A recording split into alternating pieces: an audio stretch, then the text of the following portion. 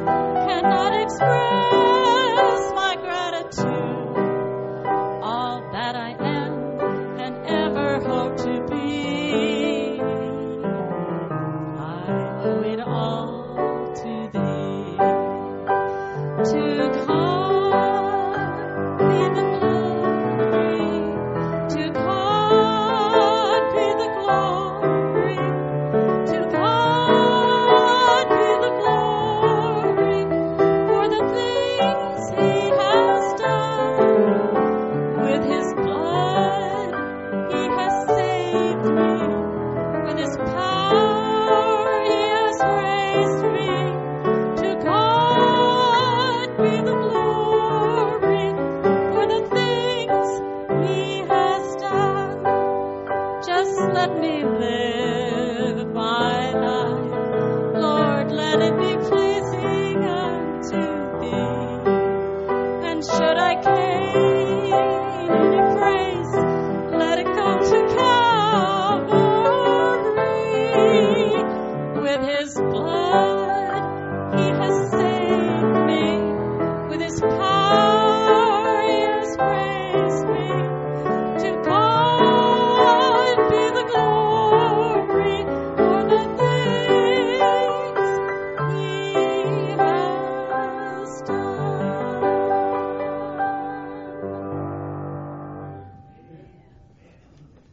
Amen. Thank you so much, Darlene and Diane. And hear, Diane, that you're not doing too well this morning. So I'm praying for you to get better. And thank you for being here and playing. I know Pastor and Miss Janie, they are gone. They are in Medford, I believe, right now.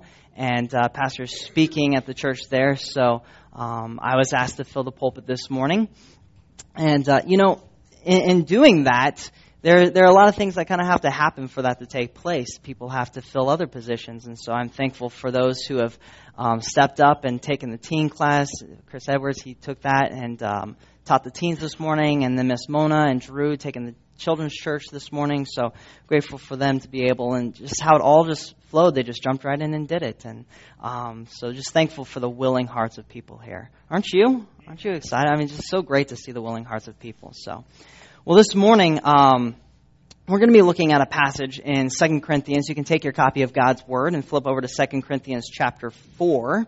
And before we get into the message, there should be in your bulletin a handout. And it says, "Don't lose heart" is the front of that, the 3 points there. And let me see here. If you did not get one, our ushers are scrambling in the back. They're going to be grabbing those. And they'll make their way up to the front. And as they do that, you can just signal to the usher if you did not get this handout, all right? It looks like this. It has 3 points. And on the back it says questions, but the front it says, "Don't lose heart." So if you did not get that in your bulletin, some didn't. If you did not, just signal to the usher and they'll make sure that they get that out to you. Thank you, Brother Dean, for that. All right, as he's handing that out, you should be flipping over there to 2 Corinthians chapter 4. Verses 16 through 18. I've entitled this message, "Don't Lose Heart." There are different messages, different things that are preached in the pulpit. Some are, driving home a point about sin, maybe some sin you're struggling, or a gospel message.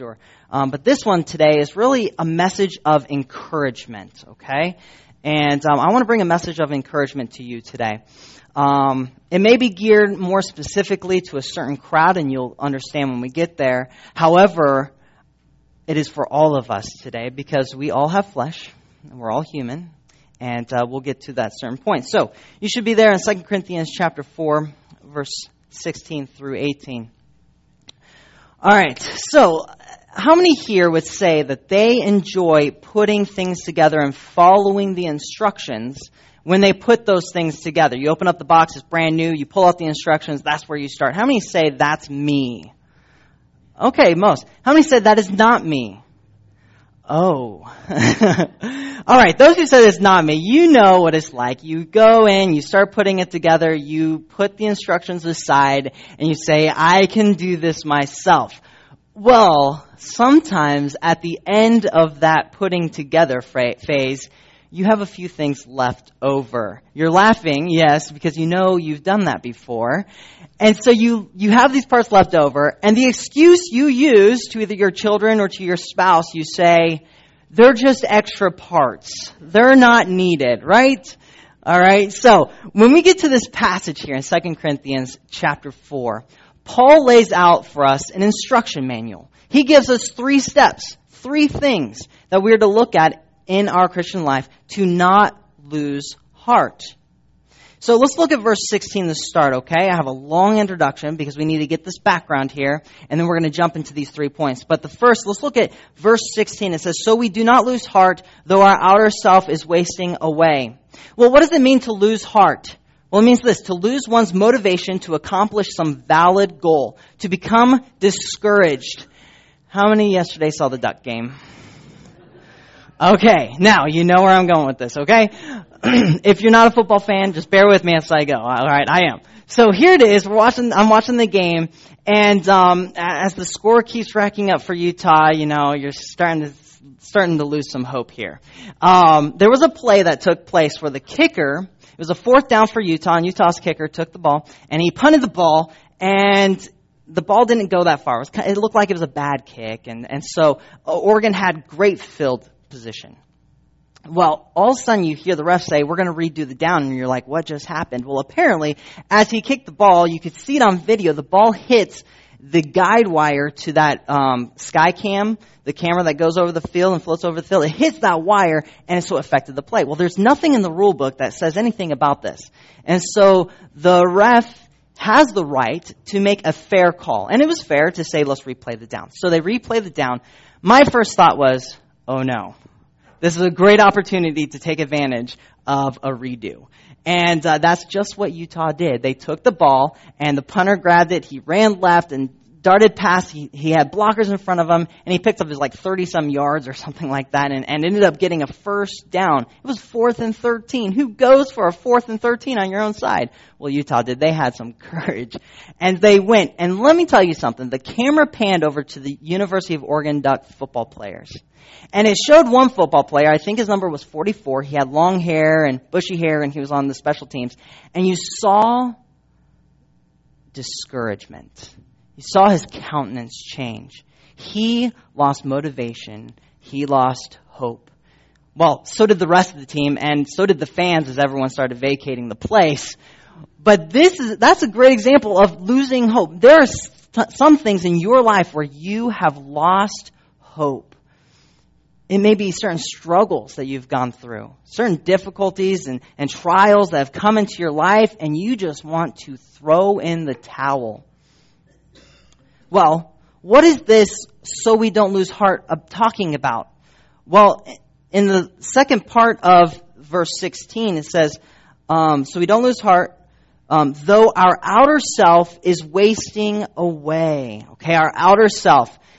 Think back for a moment, though. All right, I want you to think back for a moment in your glory days. Okay, some of you are in your glory days right now. All right, some of you teens, you're like, yes, or you're college age, you're like, I'm in my glory days right now. Some of you can't think back that far, but there was a time where you had your glory days, where you were intelligent and on top of things, where you were athletic and you could run super fast and jump really high or whatever it may have been. But those were your glory days. Think back on those times for a moment, and now think where you are now if you have to think back, okay? Now think where you are now. Think about how maybe the body is starting to be sore, and starting to ache. I work for a day on concrete, and my knee begins to hurt. It even swells up sometimes. All right, I'm starting to get gray. I'm starting to lose my hair. Teens, stop laughing. They make fun of me, but it's real, okay? And so, but these things are happening. I'll be throwing a softball, I'll get sore. I have to stretch for 30 minutes before I start playing, and I'm only 29, okay? And you're like, right. Some of you know this very real. I just said sore, and some of you are like, ow, my knee hurts. Just thinking about it is painful to you, right? All right, so this is the outer self. It is wasting away. This is your flesh, your bone, the skin. This is your body. It is degrading. It is wasting away.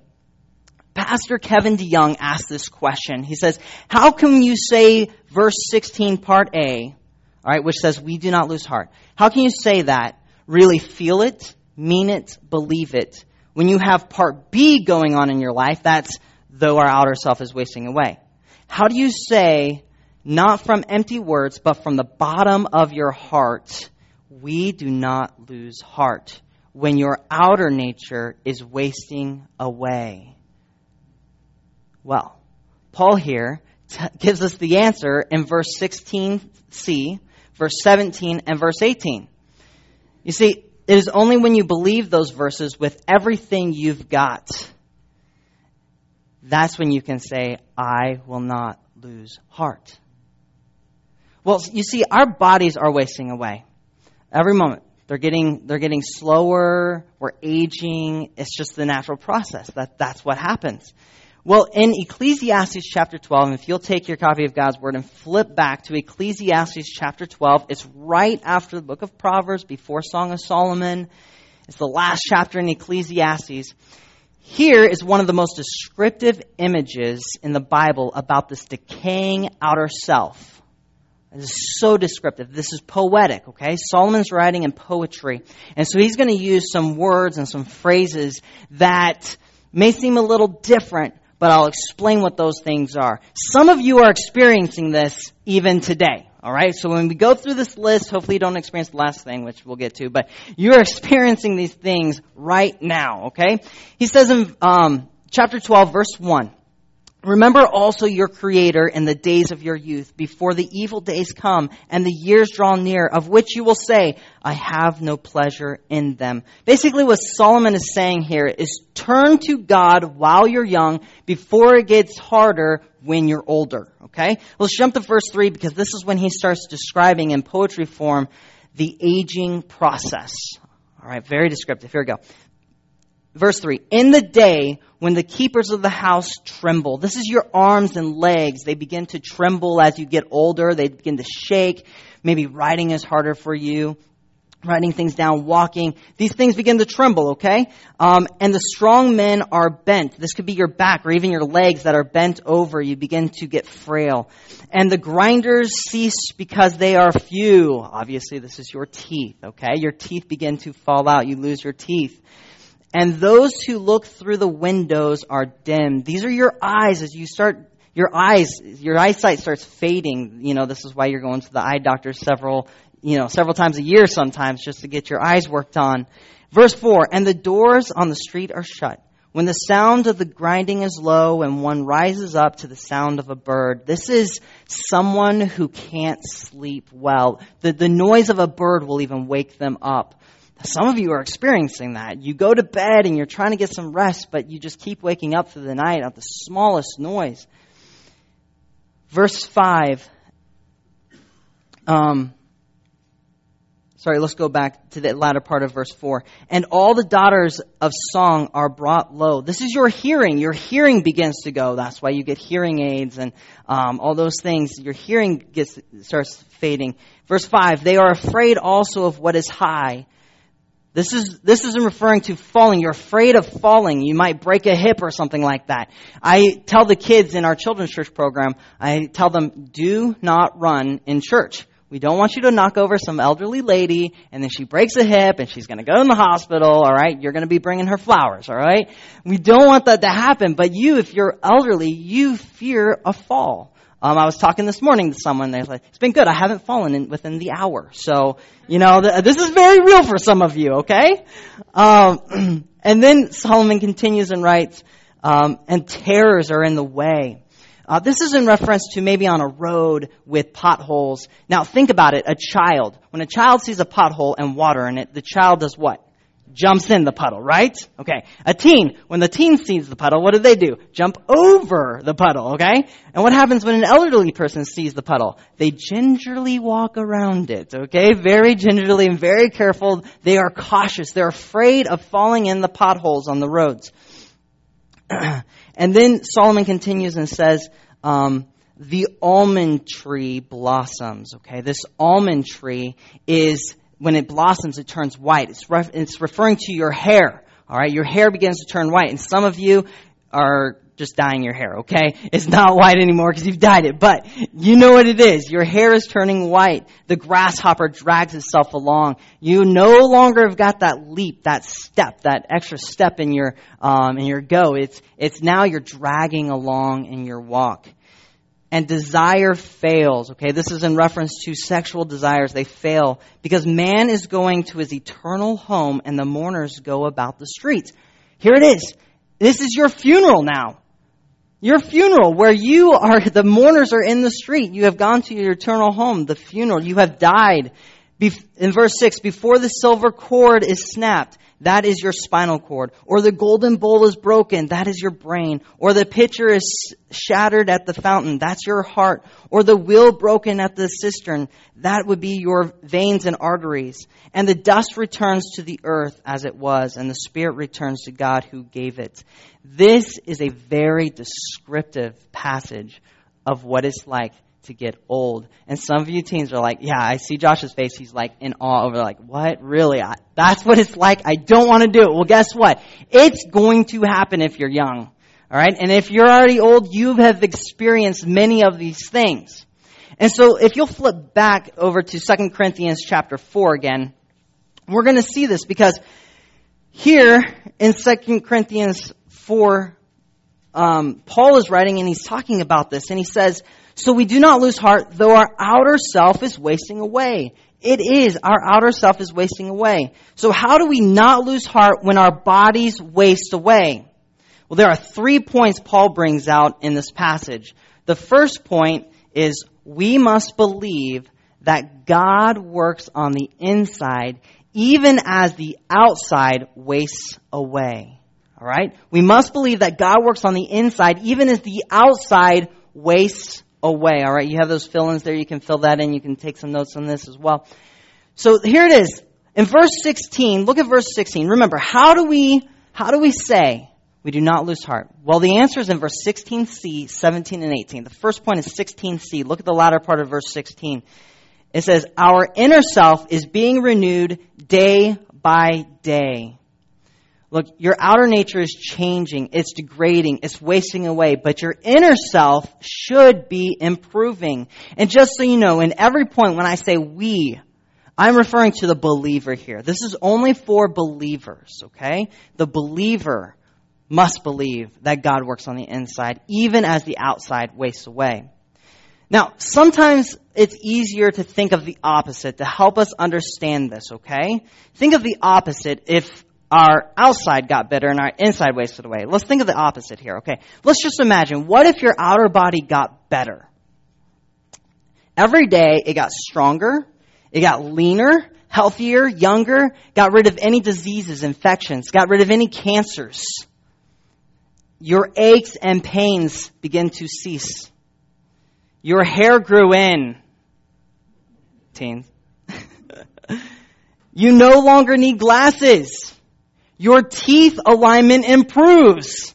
And some of you, thank you, Mike, some of you just want your teeth to grow back. And Mike was laughing through his dentures, all right? You could jump faster. You can jump higher. You can run faster. Each and every day that happened. Now you're saying, boy, I wish that were the case. As you're rubbing your arms or your knees as they begin to waste away, you're wishing that could happen. Now let me ask you this though. Which one would you rather have? The outer self renewed day by day, or your inner self renewed day by day? You know, that's a very valid question to ask.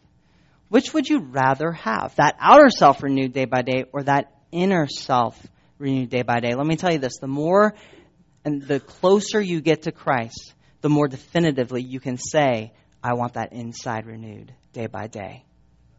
You know, that's where we need to be looking. We need to see the confidence we can have and the hope we can have as we look and see the truth of God's word, that our inside is being renewed day by day. You see, as a believer, we are to grow in our spiritual maturity. This is sanctification, all right? And I have a little graph behind me, and you can see the sanctification process. Some people like to learn visually, okay? So this might help you. And so if you see the bottom part, there are 3 type of rows there, you could say. The bottom is the non-Christian, the slave to sin. And you see that the line is going up and down, but it never ever crosses that line above where the cross is until conversion. Until that person puts their faith and trust in Christ. Look, a non-Christian, they can try to be doing all the good works they can. They can try to go to church. They can tithe. They can love others. They can bake cookies for the elderly. I don't know. Whatever you want to quote say is good. But they can work as hard as they can, but it's not going to save them. But when they put their faith and trust in Jesus Christ alone, who died for their sins, and they believe that He died for them and rose again, and that they can have their sins forgiven, that's conversion. That moment, do you see the line that goes straight up? Conversion, right by the cross. They have now entered the Christian life. This is now the sanctification process. This is where the believer, as you see the line, it's growing. It is going, and it's got, yes, some ups and downs. We still have flesh. We still sin. We still struggle in those ways. But if you see the progression of the line, is still getting closer to the line of perfection, of holiness. That is sanctification, that growth process, okay? And then comes the point of death. And then that's the holiness, the perfection, where you spend eternity with God with a glorified, one day you'll have a glorified body. And that is the process. Sanctification, that middle part right there, that Christian life. You see, that is what we are to continually do. That is something that we are continually to be working at, this sanctification process in our Christian life. You see, I have not gone through even a fraction of what some of you have maybe gone through. Some of you maybe have lost a child. Some of you may have lost a spouse. You may be struggling with cancer. These are very real struggles, very real trials going on in your life or that have gone on in your life. But you see, there's something encouraging here in this passage.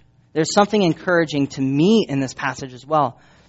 That as I age and as my body wastes away, I have this great comfort in the Lord that He is great. If He allows me to live, that I will be holier. That I will have grown to love Jesus and others more and more. I take some comfort in this as I age. And you see, I will look more like Jesus and I will know Jesus more. This is because God's Spirit is in me. Look, that is what Paul brings out here. That is the comfort. That though your body wastes away, your inner self renews day by day. It is a day by day renewal process. We can take comfort in that. You see, no one has suffered as much as Christ has. Think about it. Going to the cross, being separated from His Father, from eternity. They have always been in harmony and perfect relation. And then all of a sudden, when Christ took the sin of the world upon Himself, that is when the Father had to look away. What agony Christ suffered through. So when we suffer, there is a companion and a comforter. You see, Christ has suffered. And He can give you a peace and a comfort. He cares for you. Look, we can find comfort in that. That's how we don't. That's one way that we don't lose hope. We can look to Christ. Look, if you are lost, there is nothing on your inside to renew. You see, you are empty spiritually because the Holy Spirit does not live inside of you. You may say, sure, I have friends, I have family, I may have a pet I look to, or I've got a hobby I try to distract myself from these trials or difficulties. But you see, all those things are temporal. See, to the believer, we have something eternal. The Holy Spirit who lives in us, who works on us day after day. This is what God has done. The Spirit working in us. And so, not only must we believe that God works on the inside, even as the outside wastes away, our second point this morning, we must believe that the life to come is beyond comparison to the life here. You see, we must believe it. that the life to come is beyond comparison to the life here. Look at verse 17. Paul writes, "For this light, momentary affliction is preparing for us an eternal weight of glory beyond all comparison." Okay, hold on. Paul just writes this. He's writing this under inspiration of the Holy Spirit, and he says, for this light, momentary affliction, light, these trials don't seem light, do they? When you're going through these difficult times, when you're going through the aging process, when you're going through the surgeries, or you're going through that is a difficult thing. It doesn't seem light, nor does it feel momentary. You know what I'm saying? When you're there, it's like, wow, this is going on forever. My sickness is lasting for a long time. It doesn't seem momentary. But remember who is saying this too. This is Paul. All right? This is Paul, and he is writing this. And think about for a moment what Paul endured. You see, I don't think Paul's struggles, his trials, his suffering, I don't think they were light. I don't think they were momentary in any stretch of the imagination. Let's just see some of these things that Paul went through, okay? You don't need to turn there. I'm just going to give you this long list of some things that Paul went through. In 1 Corinthians 4, 9 through 10, Paul is called a fool, weak, and without honor. He was hungry, thirsty. He was poorly clothed, roughly treated, and homeless. He toiled working. He was reviled, persecuted, slandered, called the scum of the world and dregs of all things. All right, that's just 2 verses. In 2 Corinthians 1:8, he faced death constantly. In 2 Corinthians 6, 8 through 10, he was a victim of evil report, unknown and dying. He was sorrowful and poor. He had nothing. In 2 Corinthians 6, 4 through 5, afflictions, hardships, calamities, beatings, imprisonments, riots, laborers, sleepless nights, hunger. In 2 Corinthians 7, 5, his flesh had no rest. He was afflicted on every side, conflicts without and fears within. 2 Corinthians 11, 23 through 28. Paul was imprisoned. He was beaten times without number, in danger of death, 5 times lashed by Jews, 39 each of the 5, 3 times beaten with rods, stoned, shipwrecked a night and a day in the sea. And then the danger from rivers and robbers and countrymen and Gentiles in the city and in the wilderness and on the sea, among false brethren, labor, hardship, sleepless nights, hunger, thirst, without food, cold exposure. On top of that, the broken heart that he carried because of the church that he loved so dearly. He writes to Timothy and says, everybody in Asia has forsaken me. In 2 Timothy 4:16, no one supported me, he says. All deserted him, but the Lord stood with him and strengthened him. All right, here's Paul. All right, he has gone through these things. The trials are real. The suffering is real in his life. And he's at the end of his life here in 2 Corinthians chapter 4. And there's no comparison, to what we have gone through, to what he has gone through. I've never met a Christian that has gone through what Paul has gone through. But what is Paul saying here when he writes these words, for this light, momentary affliction? Light, momentary? What does he mean by that? He is not comparing himself to the difficulties here on earth, but to what awaits him in glory. You see, this is not meant to discourage, but to encourage. Paul doesn't downplay the suffering. He exalts the glory. Did you catch that? He doesn't downplay the suffering. It is real. All right? I am not a Christian Scientist that says, pain, there's no pain. You just think it is, but there's no pain. You don't feel pain. That is not what I'm saying here, and that's not what Paul's saying here. He doesn't downplay it. It is very real. But what he is doing is he is comparing that with glory that waits. Heaven. That's what he's saying here. You see, so many times we spend so much energy and time looking at the suffering when we should take more time examining the coming glory. Not that we don't imagine the suffering doesn't exist, but a great help in suffering is keeping our focus on the glory that awaits us. You see, the key here in this passage is the word comparison. You see that is the last word there in verse 17. for this light, momentary affliction is preparing for us an eternal weight of glory beyond all comparison. You see, the key here is comparison. This phrase comparison, beyond all comparison, literally means this: extraordinary unto the extraordinary. It's a hyperbole unto a hyperbole. It is the extraordinary unto the extraordinary. It is beyond our understanding and reach.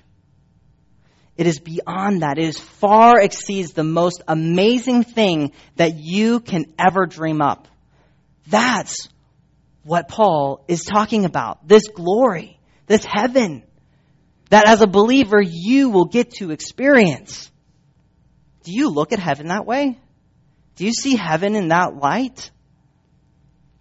Look, there are comparisons that take place. There are earthly comparisons that take place in trials. Some of you have gone through trials and difficulties, and maybe someone has come up to you and said one of these phrases to you. This is an earthly comparison, because understand, earthly comparisons do not bring a purpose.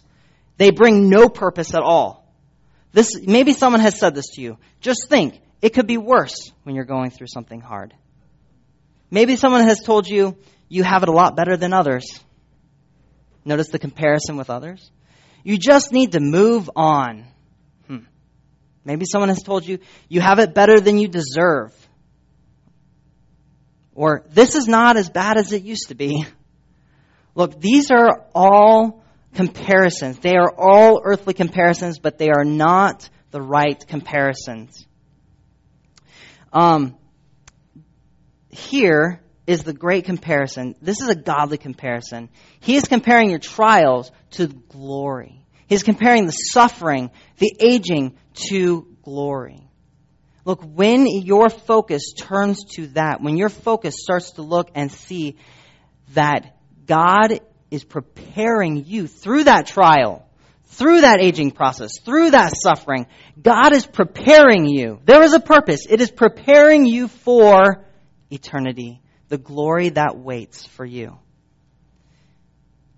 Look, if you want comfort in suffering, I just challenge you. Do an in-depth study about heaven.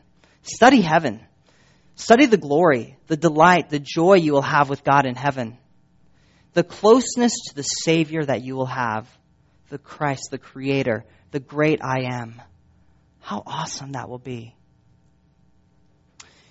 Look, if you're lost, the life to come is not glory for you. And look, that is not me saying that. That's God's word. The glory to come is not for you. But God is gracious. God is patient. God is loving. And He has opened heaven's doors. He is saying, come. Look, it's not too late. You still breathe. If you're lost, if you don't have Christ as your Savior, come to Him. Glory can be yours. Heaven can be yours if you turn to Him. Well, not only must we believe that God works on the inside, even as the outside wastes away, and we must believe that the life to come is beyond comparison to the life here. But the third point this morning, we must believe that what we can't see is more important than what we can see. We must believe this, that what we can't see is more important than what we can see. Look at verse 18. As we look not to the things that are seen, but to the things that are unseen. For the things that are seen are transient or temporal, but the things that are seen are eternal. You see, the things that are temporal are easy to see, right? Just look around. Look at the car you drive. Look at the home you live in. Look at the things that you have, the clothes you wear. These things are temporal.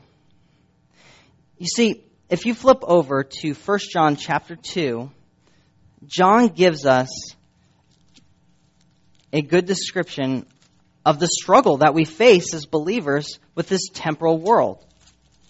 In 1 John chapter 2, verse 15 through 17, John writes, "Do not love the world or the things in the world. If anyone loves the world, the love of the Father is not in him. For all that is in the world, the desires of the flesh and the desires of the eyes and the pride in possessions, is not from the Father, but is from the world. And what the world is passing away along will with its desires. But whoever does the will of God abides forever. Look, these temporal things are easy. They are a struggle for us at times. Is it okay to have things? Absolutely. Yes.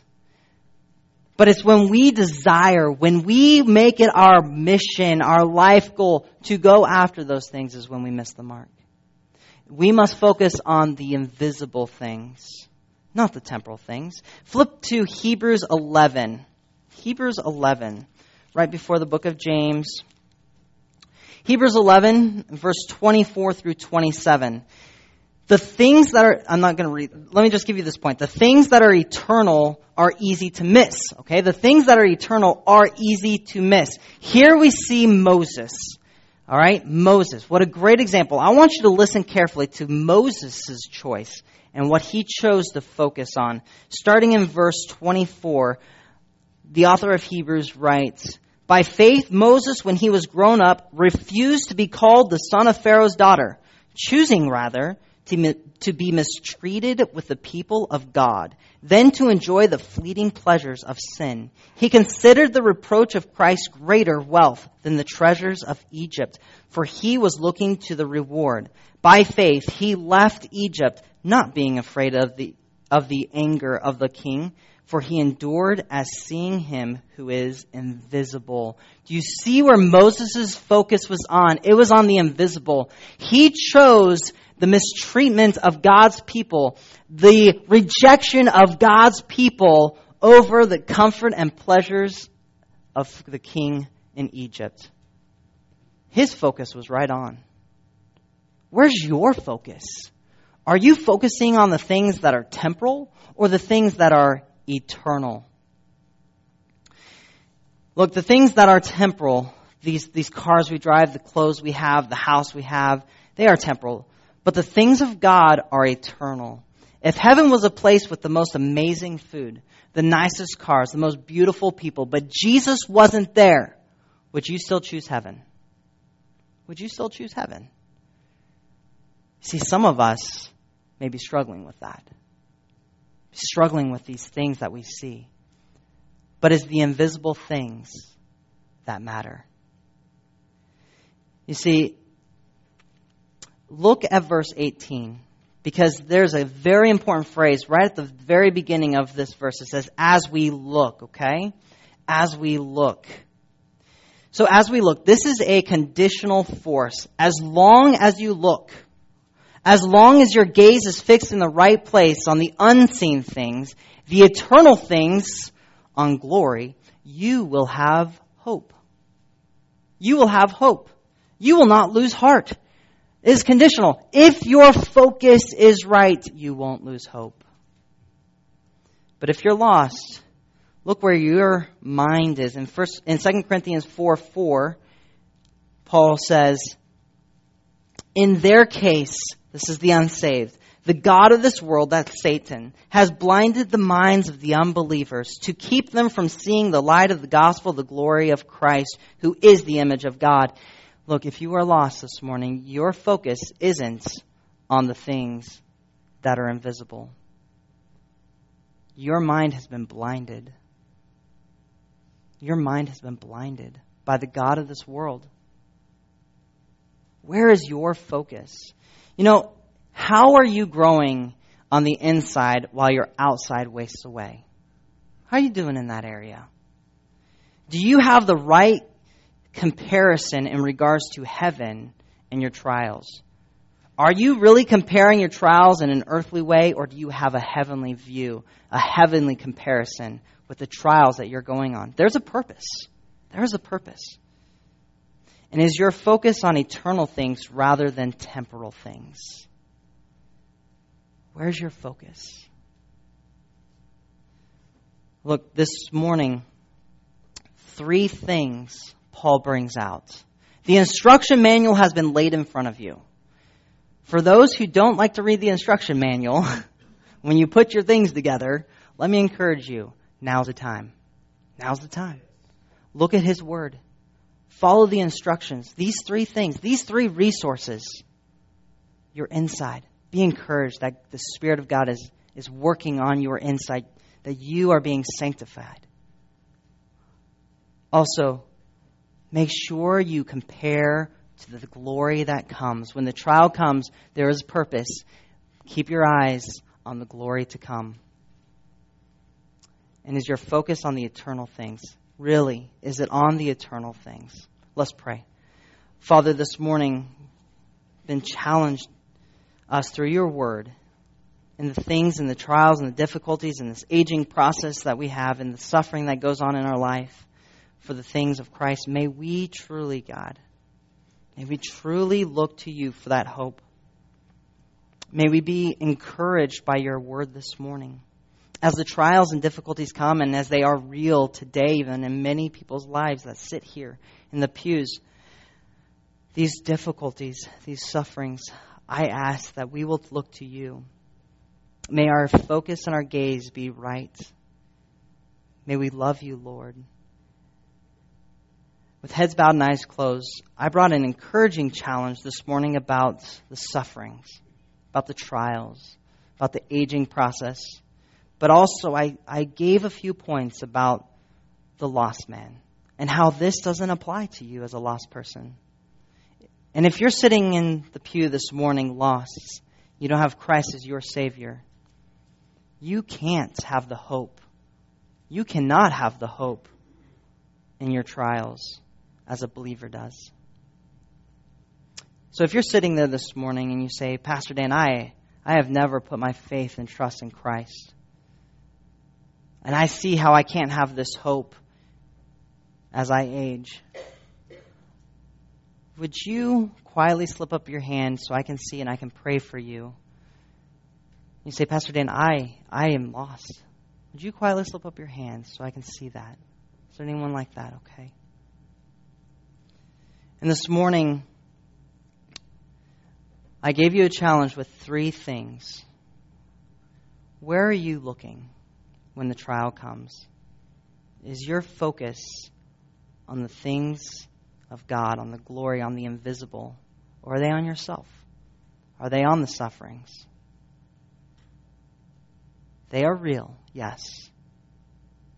But there's a purpose, and it's the glory of God. The glory that awaits us as a believer. Lord, may we be encouraged this morning from this. And Lord, may we go home and not let this sit. But may we continue to learn and to meditate on the truth of your word. In Jesus' name, amen.